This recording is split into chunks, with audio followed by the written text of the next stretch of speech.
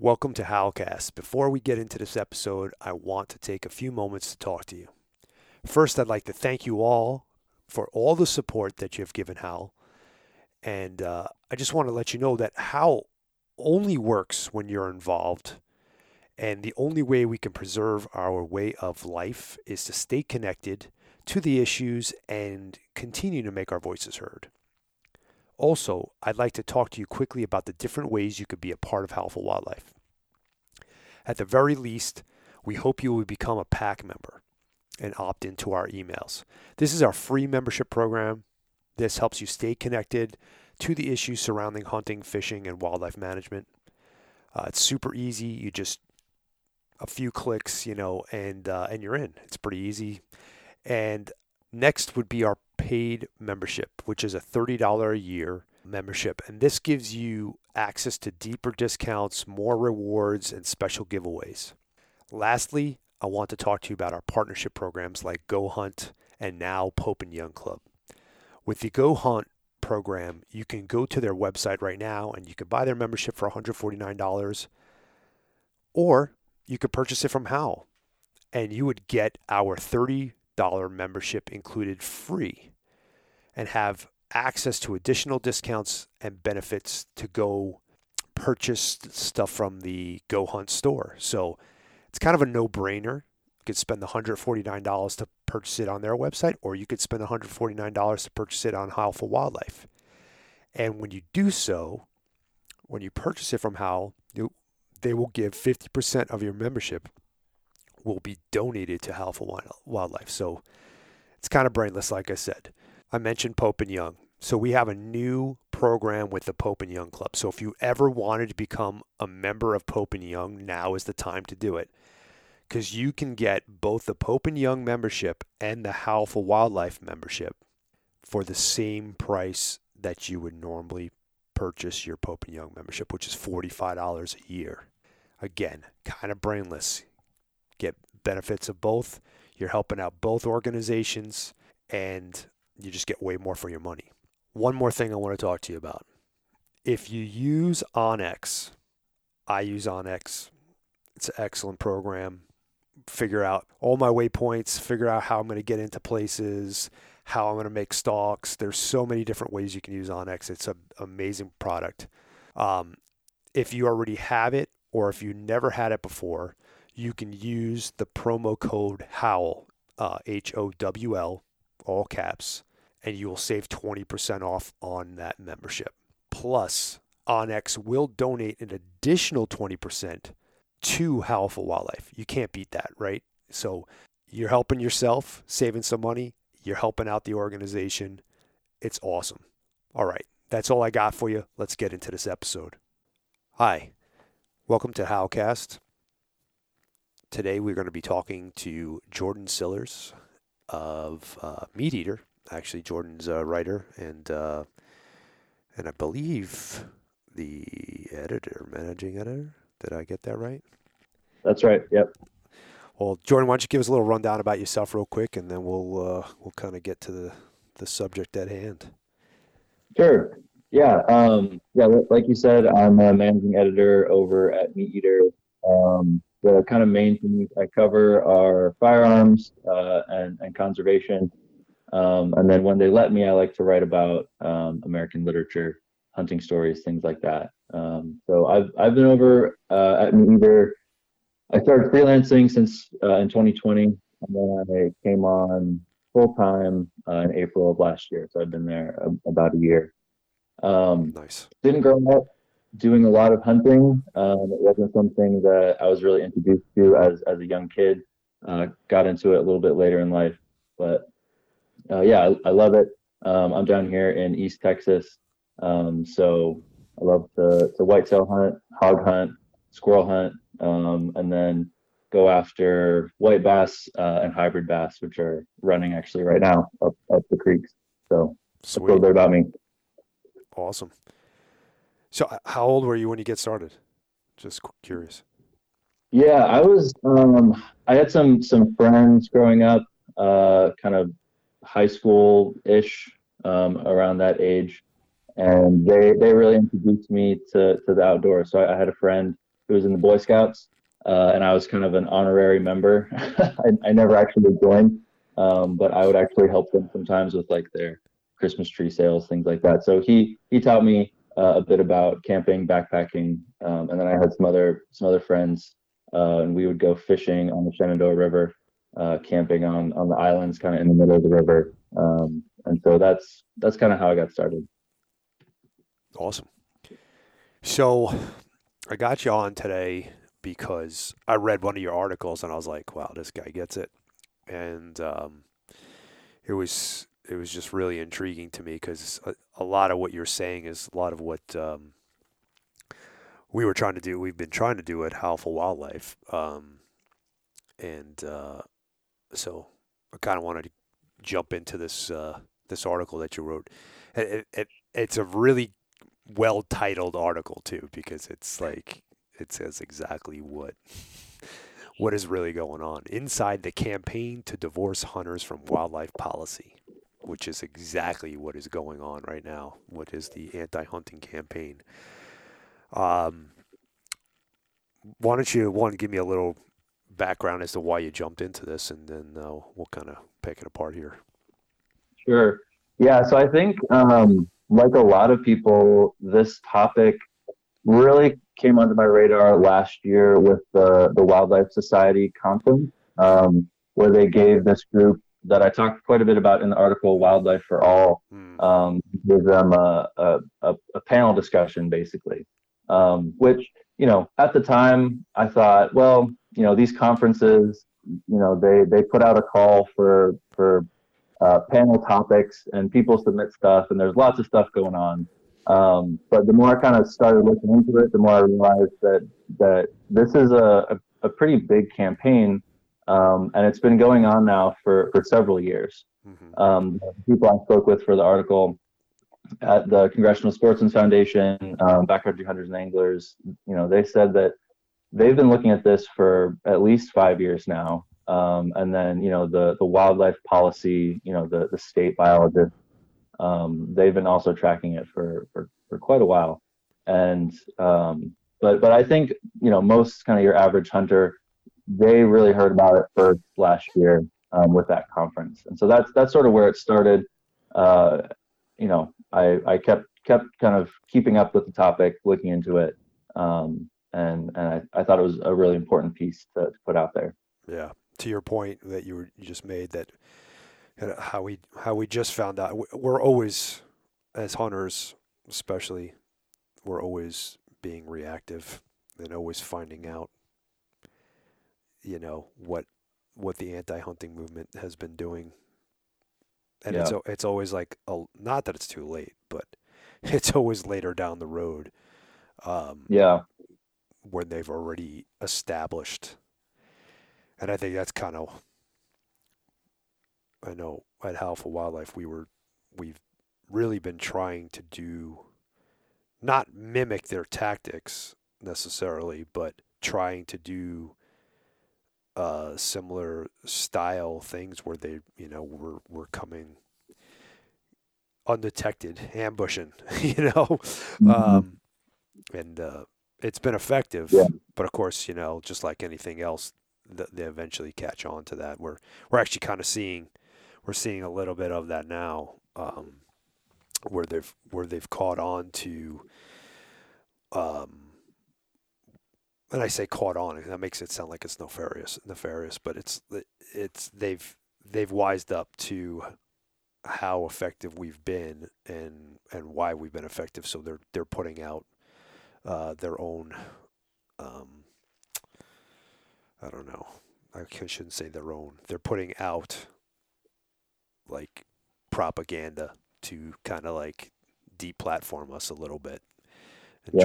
So it's it's interesting. To your point, I think I was talking about this with someone the other day, and they made the point that hunters and anglers, they just want to be out there, right? They want to be out in the field doing what they love to do. And animal rights activists, they're activists, right? They can kind of focus on their mission. Right. And I think, hunters I think hunters can walk and chew gum at the same time, right? Like Right. we can be focused on what we love while also paying attention to the threats to that thing that we.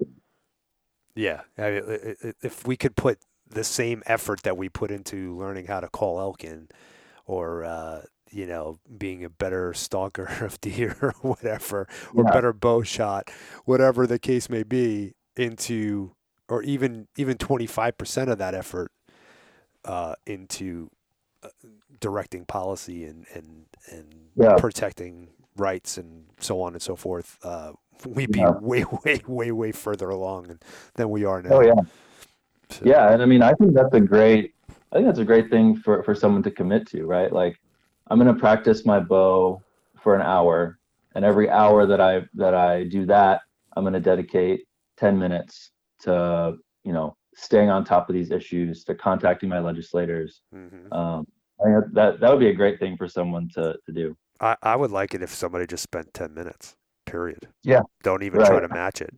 If you spent, Uh-huh. hell, to be honest with you, if they spent 10 minutes a year doing it, we'd still Yeah, be better off than we are now. But 10 minutes a week, I would be, I'd be ecstatic.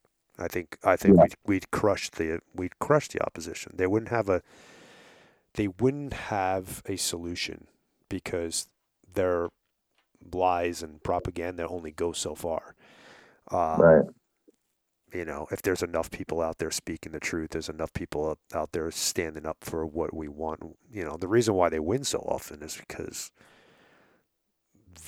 they're better at it than us. They're better at the argument than us. They're better at it's not because they have truth, science, integrity, or anything real concrete backing them. It's always about the fact that they're just show up, and we don't. Yeah, you know. right, Yeah. right.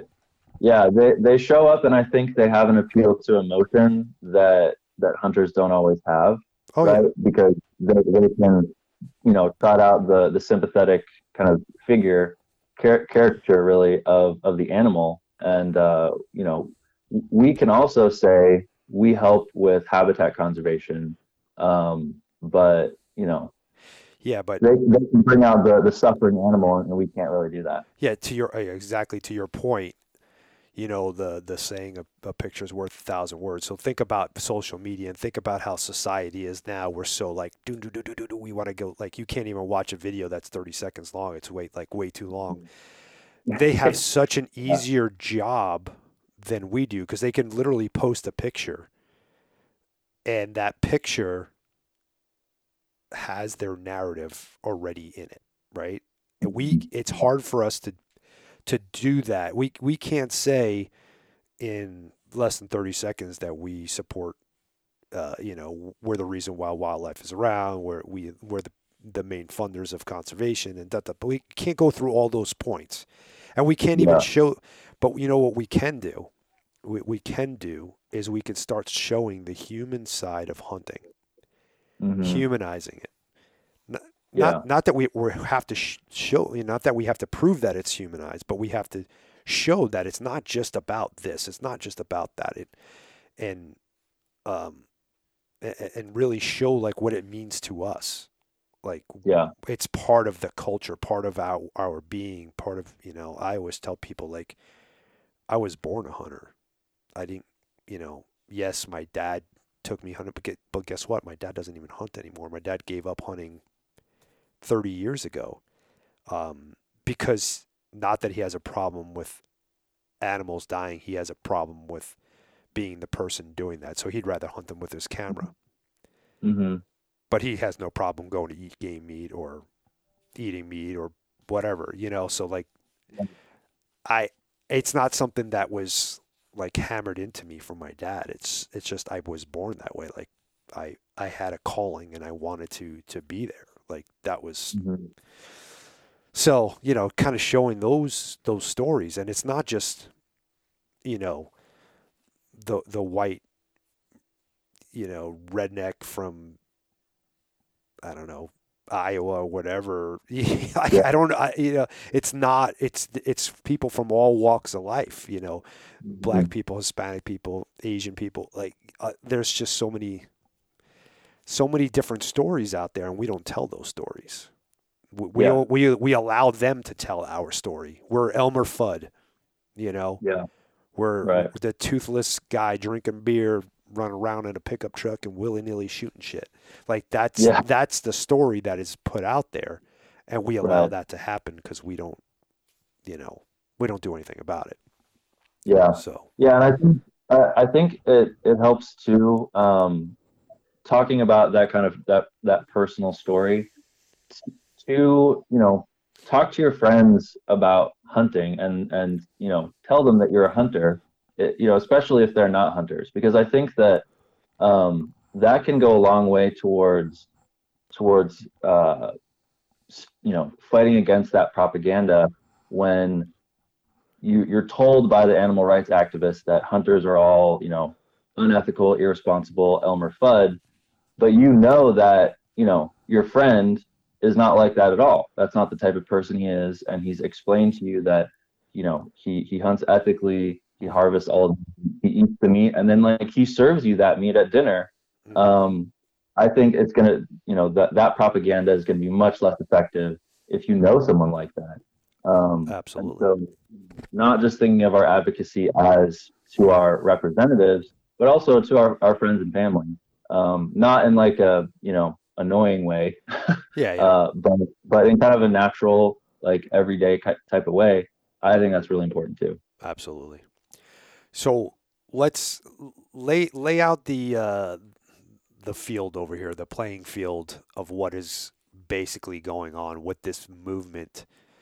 Yeah, Is that they are the anti-hunting establishment is starting to do here, or has been doing, I should say. yeah, right. So this is kind of one prong of their strategy, right? They can introduce legislation that limits hunting. There are the ballot initiatives that limit hunting. This is another way that they're trying to go about this. And so, if I'm sure most of your listeners are familiar, but most states have a commission, a wildlife commission, that is going to set hunting and fishing regulations for that state. That's separate usually from their wildlife department, which kind of does all of the day-to-day kind of scientific work. And so these commissions in many states, not all states, but in many states, they have a lot of power to regulate hunting and fishing. Hmm. And so the strategy here is to influence these commissions to be less responsive to hunters and anglers. And so they do that in a couple different ways. One of those is to change the rules about who appoints commissioners. So if they feel like the governor of a state is going to be pro hunting, they might introduce legislation that allows other bodies they feel are more friendly to them to appoint commissioners. Um, Another way is to just kind of dictate the makeup of those commissions. So one bill in Maryland this year that I talk about in the article would require representatives from the wildlife preservation and passive wildlife recreation communities. Whatever that. AKA anti-hunting. Yeah, right. AKA anti-hunting. Okay. It would require two representatives, one from each of those communities, on the wildlife board, alongside representatives from hunters, landowners, agriculture, things like that. But that's not currently the case, right? They don't have to appoint representatives from those communities. Under this bill, they would. Yeah, but Um, it does happen, as we're seeing in places like Washington, for yeah, instance. exactly. Right. It does happen, and a lot depends on you know the the situation on the ground in your state, right? So if your governor is the sole person responsible for appointing commissioners and they are friendly with the anti-hunting animal rights crowd, well then they're going to appoint commissioners who are in line with those ideas. Right. And so another piece of this that I think is really important for people to take away is that elections matter a lot, right? Oh Like yeah. a governor can really change the makeup of one of these commissions in a very short amount of time. You know, we can see it in Washington. Wisconsin, I think, is another example of this, where you know commissioners they are you know termed out, or they just leave and they're replaced by someone who is not friendly to hunters, and they kind of do whatever they can to limit our access, to limit seasons, to limit the number of species we can pursue. Right. And so Right. I think this is a thing that people really need to pay attention to. Yeah, and I think we're about to see that in a couple different states. Actually, Colorado, I know for sure, is going to probably get some not hunter-friendly commissioners on their board Yeah. from the new, the new regime that's there. And I saw we saw a lot of this years back because BHA was pushing it. Vote public lands. Um, Hmm. public lands are very important and definitely not going to take away from public lands. We need public lands, otherwise we won't have opportunity. But I think you should vote hunting and fishing. like, like Yeah. think about it from that standpoint. Because if you vote hunting and fishing, you're voting public lands also. You're Sure. not. You're not. You got to be. You got to be careful. Like, and politics is so. I mean, it's so dirty. And the more and more I'm involved in just the hunting side of stuff, like the more and more I see of like stuff that I'm just like, oh my god, this is disgusting. This is Yeah. disgusting. Yeah. But um, Yeah. And you just got to be you got to be engaged and really look into. It's so easy. Like I even found myself this year, you know, checking off the boxes on my ballot, or this year, whatever it was, when they were doing the governal, I can't even say that word, election here, and yeah. you almost like as a tribe, you vote whatever side of the aisle you're on, and instead of looking into each individual and what it is that they're proposing that they want to do. Now, mind you, they could always go back. I mean, look at our beautiful president. He is now supporting the Willow Project, and he ran his campaign on, limiting fossil fuels and blah blah blah. Yeah. But it's politics, I guess. But Yeah. you got to just be more diligent, take more time, Yeah. not just in the hunting world, but just in general. Totally. Yeah, and a couple of things there. I think your point about politicization, and this is also, I briefly mentioned this in the piece, is that there's more than one way for one of these commissions to be politicized. It can be politicized towards the anti-hunting crowd. It can be politicized towards landowners, outfitters, whatever kind of your special interest group is. It can lean in favor of that. And some of those are worse than others. I think that's kind of the point that you're Right. making. The if it's leaning towards just anti-hunting, that is the worst way that it can be politicized. But you really have to pay attention to your state, kind of figure out if you're having any of these issues with your game commissions. Right. Um, And don't cut off your nose to spite your face just because you don't want. All right, for instance, like there was a thing in Utah where they didn't want hunters were upset because big outfits had like 5 or 6, you know, guides for one client, and they passed this bill to limit it to one guide per client. And they did that because, let's face it, they were upset, maybe even a little jealous that these bigger companies were getting all the big quote unquote trophy game. It was an unfair thing, but as soon as you start taking things away that are away from hunting, you're opening up the door. And as soon as you create a divide in hunters, you're opening up the door for for something much worse. Mm. You know, Yeah. there was ways around that. Like, you know, I was grasping for an example, but you know, maybe not the best example of that particular situation. But what I mean is, like, don't go against your fellow hunter and open up the door for anti-hunting. Is basically what I'm trying to say. I mean, in so many words. Yeah. Yeah. So just think about your actions, I guess. Mm-hmm. Yeah. Yeah. And I think hunters, what's kind of fascinating about hunters as like a political group, is that they're maybe more diverse than any other like unified interest group in the country, right? Because there's lots of Democrats who hunt, and there's lots of Democratic politicians who are very, in favor of hunting, and same with Republicans.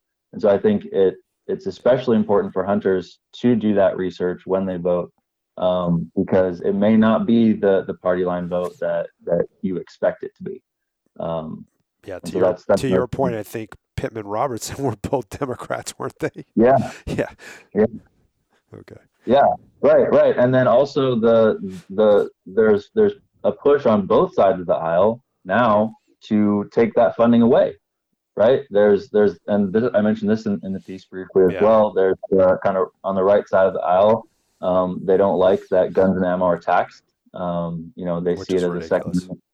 Yeah, they see it as a Second Amendment violation. And then on the left side of the aisle, they want to divorce, the outdoor kind of gear industry from conservation, because they recognize that this is a really important kind of tool in our toolbox for making sure that we're getting the laws and policies that are, will preserve hunting and fishing. 100%. And I've been telling people that for years, and I've been very outspoken against things like, and I'm probably going to get shit on for it, but like RAWA, stuff like that, stuff that doesn't come directly from the sportsman is going to it's going to hurt us. It's going to take away our seat at the table. If you're giving a bigger seat to the public opinion at the wildlife conservation table, that is going to hurt. You're not going to get what you want. Like, I mean, I don't know how else to really describe it other than the fact that every time let me back up. The biggest reason why we are around as a community is because, in plain words, is because of greed, right? In a sense, we come up with X amount of money as an industry, X amount of money for conservation, but also in general. The more you chip away at that funding, okay, it always comes down to the almighty dollar, unfortunately, when it comes to politics. It's always about money and power. If you take away funding, or you find ways to replace that funding with other stuff that has a different interest or different opinion, then it's going to hurt your voice. It's going to hurt the voice of the sportsman. So it's important for us to not bitch about paying into stuff and be as involved in that user pay model as much as possible. Like, I don't know how else to put it, but that's it's a powerful tool. We get emails from hunters in Australia, and they're dealing with stuff that's like, hopefully not, but decades, well, maybe not decades, in our future, where they're looking at, in some Australian states, they're looking at taking away bow hunting, and for the same reasons that they are talking about taking away trapping here, right? It's cruel, it's inhumane. the animal suffers, right? It's the same arguments. And so they're talking about taking away bow hunting. Waterfowl hunting is also something that they're looking at getting rid of in some parts of Australia. And like you say, I think a big part of this is that they don't have that really important conservation reason to push back on some of these things.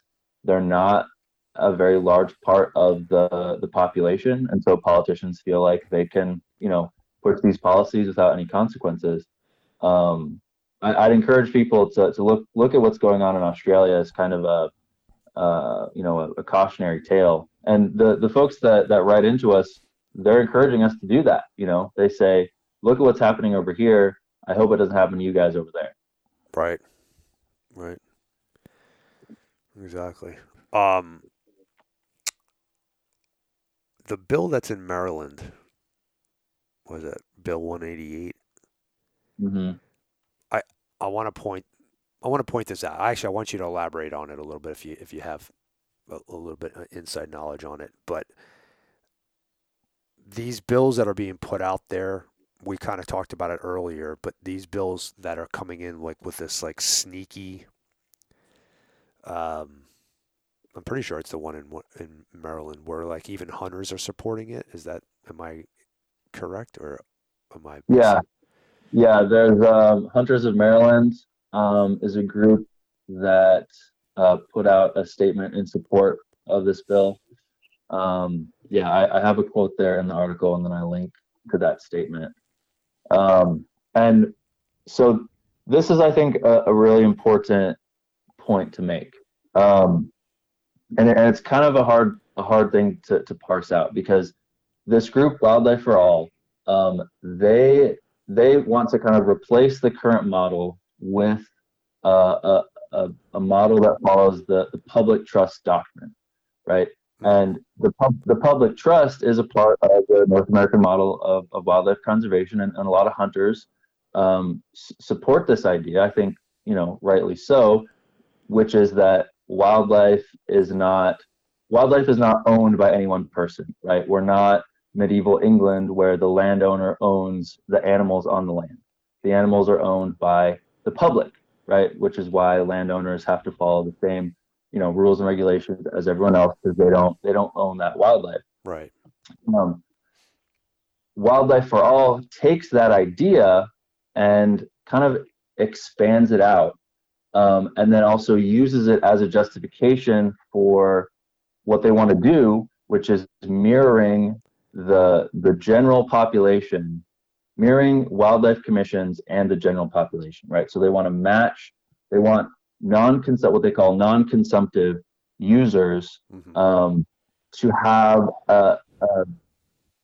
a representation on those commissions in ratio to the general population, right? Well, hunters make up now like 5%, and it depends on the state, obviously, but 5% of the general population. So in other words, they want hunters to be 5% of commissions to be represented by hunters, right? It's like for most commissions, it's like half a person is what they would want, and they justify that by this what they're calling the public trust doctrine, which is wildlife is for everyone, and so we want this to be democratic. We want it to mirror the general population. I think sometimes hunters, they hear public trust and then they think, oh yeah, wildlife is for everyone, not just for hunters, for everyone. And so they say, great, this is fine. This is something that we can sign on to.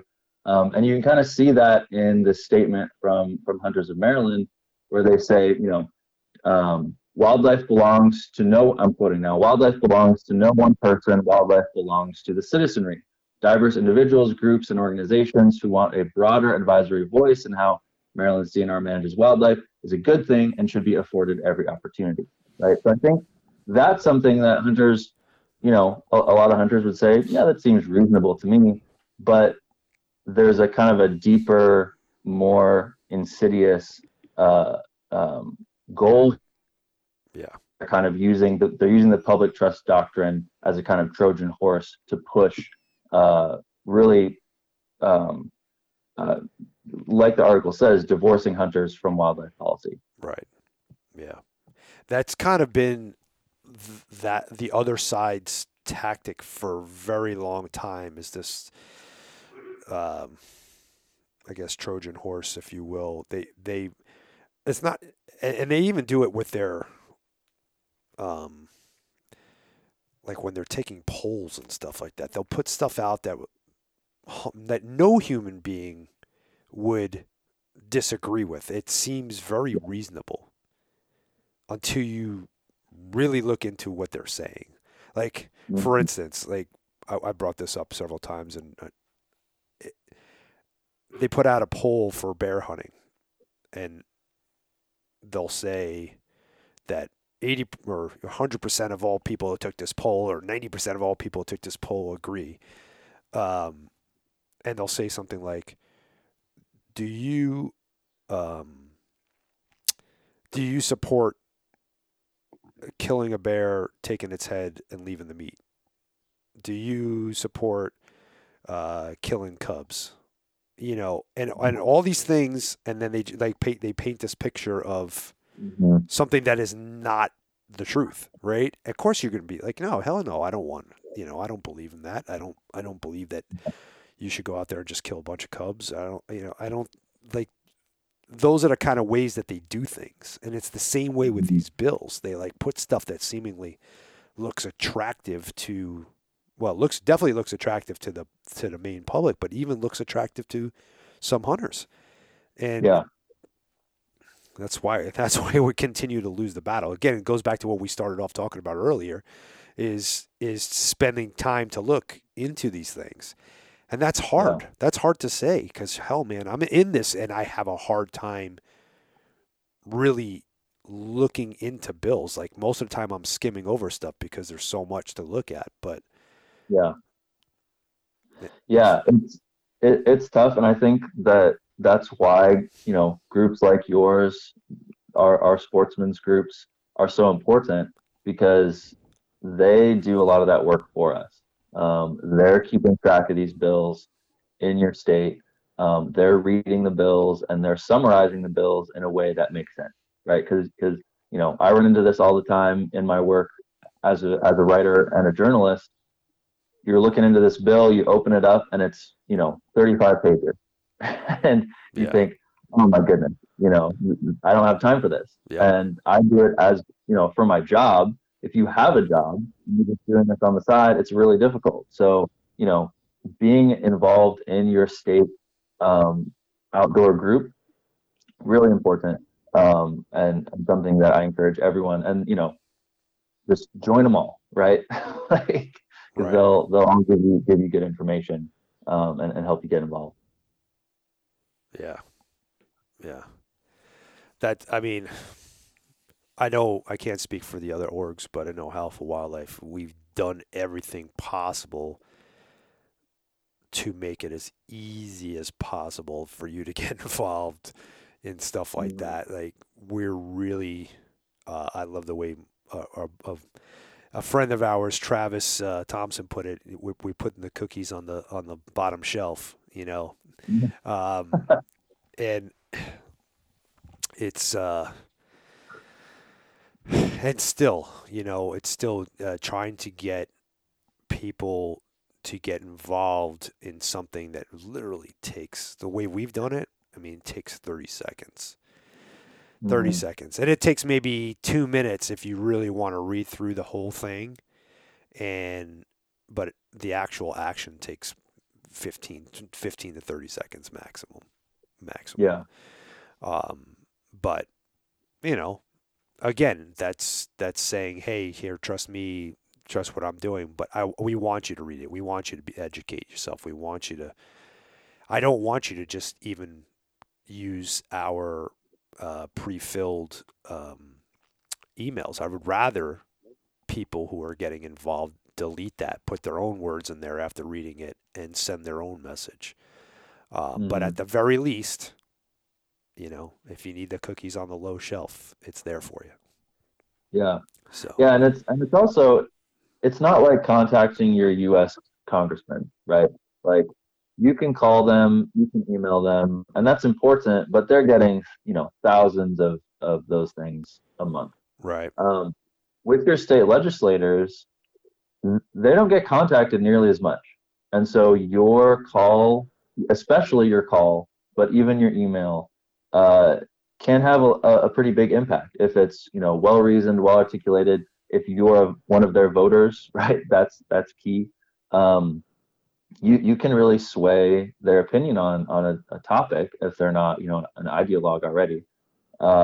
And so I think people should know that as well, to kind of be encouraged to, this will make a difference, if you just take the time to do it. Okay. Yeah. Um, Basically, we've seen a tremendous response in what you just said.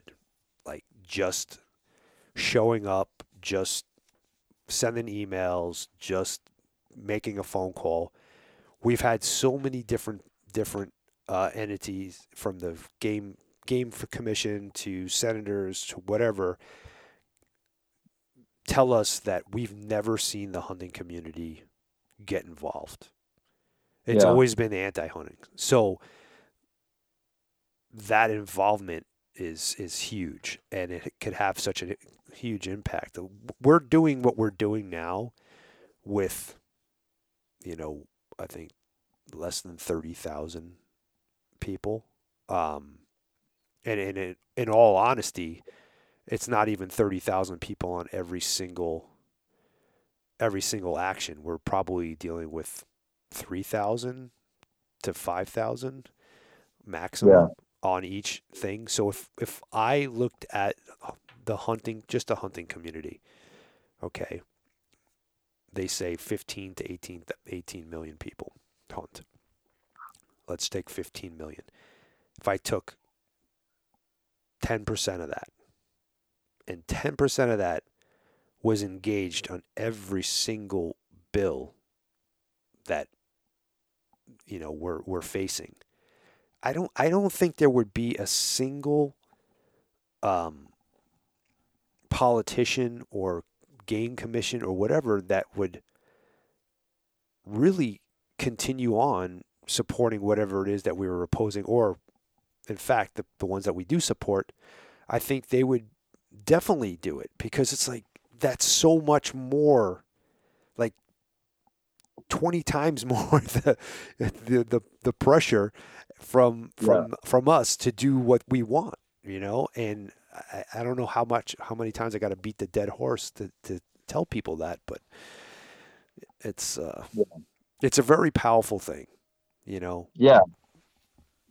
Yeah. And it can, and this didn't make it in the piece, but Joe Mullen at the Congressional Sportsmen's Foundation, he pointed out to me that we've been pretty successful so far in knocking down these bills, Mm-hmm. right? Like they're popping up, and they're popping up, kind of more every year. But you know, there hasn't been, like, governors have changed the makeup of these commissions with new appointments. But I'm not aware of any, like, bill in a legislature that's gotten through that's like really just transformed the commission along the lines that Wildlife for All would like to see. I'm sure some have passed that have, made some changes. Mm-hmm. But we have been successful in knocking down these bills, and so that should also encourage people to get involved, because we've done a pretty good job so far, and we need to keep it up. Yeah, but they're always ramping stuff up. So, and that goes for any argument. You bring something to this level, they bring it up to the next level. You bring it up to this. So it's not like you can't sit back on your hawks. You can't be like, oh, cool, we've been successful. Let's keep doing, keep it at this level. We have to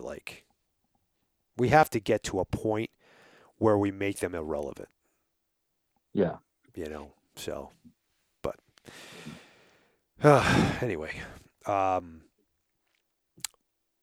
think I got everything I wanted to talk to you about on here. There was something else that I can't remember. Oh, I actually found out that this bill probably is going to die, but they were is the there was a bill in New Mexico. Um, they're basically trying the same tactics, and New Mexico has a very anti-hunting friendly landscape in politics over there right now. Um, yeah, I think that's it. You got anything else you want to add? Um, yeah, I mean, I think just to reiterate, uh, this idea that as hunters, we need to be involved, and that can take a lot of different forms. I like what Ryan Callahan said. He I was talking with him about this, and I included a quote from him at the end of the article. Mm-hmm. Um, and he points out that the tags that we buy, they don't always represent a dead animal, right? Yep. He has tons of tags that he's never notched, and all that money has gone towards habitat, and that habitat benefits not only whitetail, mule deer, elk, bears, but a host of other animals too. And so making sure people understand that and have heard those stories is really important. Right. But the problem with that is that just like right now, you and I are preaching to the choir. We're talking to hunters. We're not Yeah. talking to them. So it goes back to what you were saying earlier, is having those nuanced conversations, those subtle conversations with the non-hunter. I don't want you to argue with anti-hunting because you're not going to win, Yeah. and nothing good is going to come about that. But you can combat anti-hunting by putting out the truth to those in the middle. So I think that's super important. And with that, I am going to bring this to a close so I don't keep beating the same thing over and over and over again. I think we got the point across, hopefully. Where can our listeners find out more about you? Sure. Yeah. So my work is at themeateater.com. I'm publishing there, pretty frequently. And then also on Instagram, jordan.sillers. That's really my only active social media at this point. But yeah, I'd love to hear from folks. Awesome. Thank you very much, and thanks for coming on, and we'll talk to you soon. Sure. Absolutely. Thanks. Bye.